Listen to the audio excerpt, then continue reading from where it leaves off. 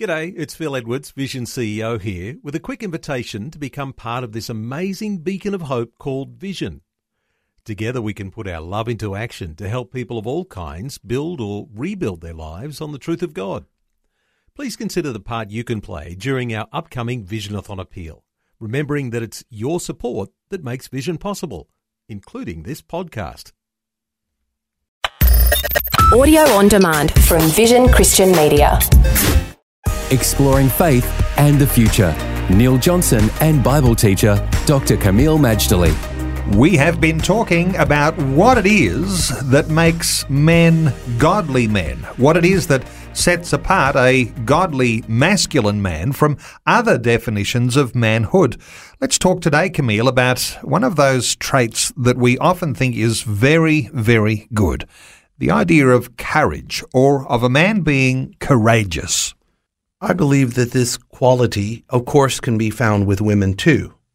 But I guess women are courageous in a certain way and men a certain way as well.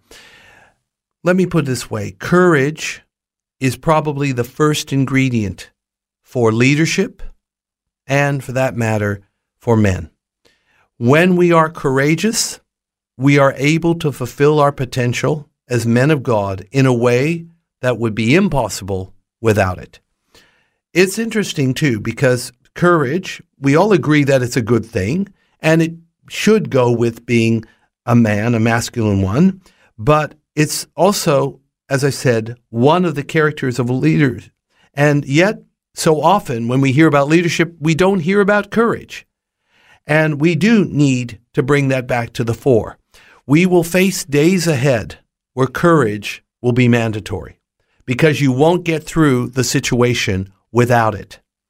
And the good news is, and I'm very relieved about this, I learned long ago, courage is not the absence of fear. Even courageous people can be afraid. It's part of being human. The issue is this: we can all face fear, but the courageous person masters fear. They overcome fear. They rise up to the occasion, and they do so with God's help. Let's never forget that, Neil. They need God to be courageous. As young men, we sometimes do reckless things, stunts. Perhaps these are practice for the sorts of courage we'll need at a later time. Kameel, what's the difference between the reckless stunt and true godly courage? Oh, big difference, Neil, between recklessness and courage. Recklessness is folly, totally, absolutely. Courage is wisdom.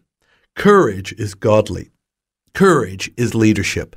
Which one would any half-thinking person want? Of course, it's courage. But the formation of that courage, I guess, in the games children play, in the competition between one another, in those ways that courage begins to develop, those things can develop, I guess, in a right way and in a wrong way. Developing that right godly courage, I guess, is going to be determined by the environment that those children, those teenagers find themselves in. Environment is important, but it's not everything. Ultimately, courage is not infused in us because of our environment. It comes because we choose to obey God. Because what people have to understand is courage is not just a good idea. Courage is a command from the Lord. What did he tell Joshua? Joshua chapter 1, be strong and of a good courage. Be not afraid, don't be dismayed, because the Lord your God is with you wherever you go. It's time to be courageous. Faith and the Future with Neil Johnson and Dr. Kameel Majdali from Teach All Nations. For more from Dr. Majdali, including books and DVDs on prophecy, Bible commentaries, plus today's and other episodes of Faith and the Future, go to vision.org.au. Thanks for taking time to listen to this audio on demand from Vision Christian Media. To find out more about us, go to vision.org.au.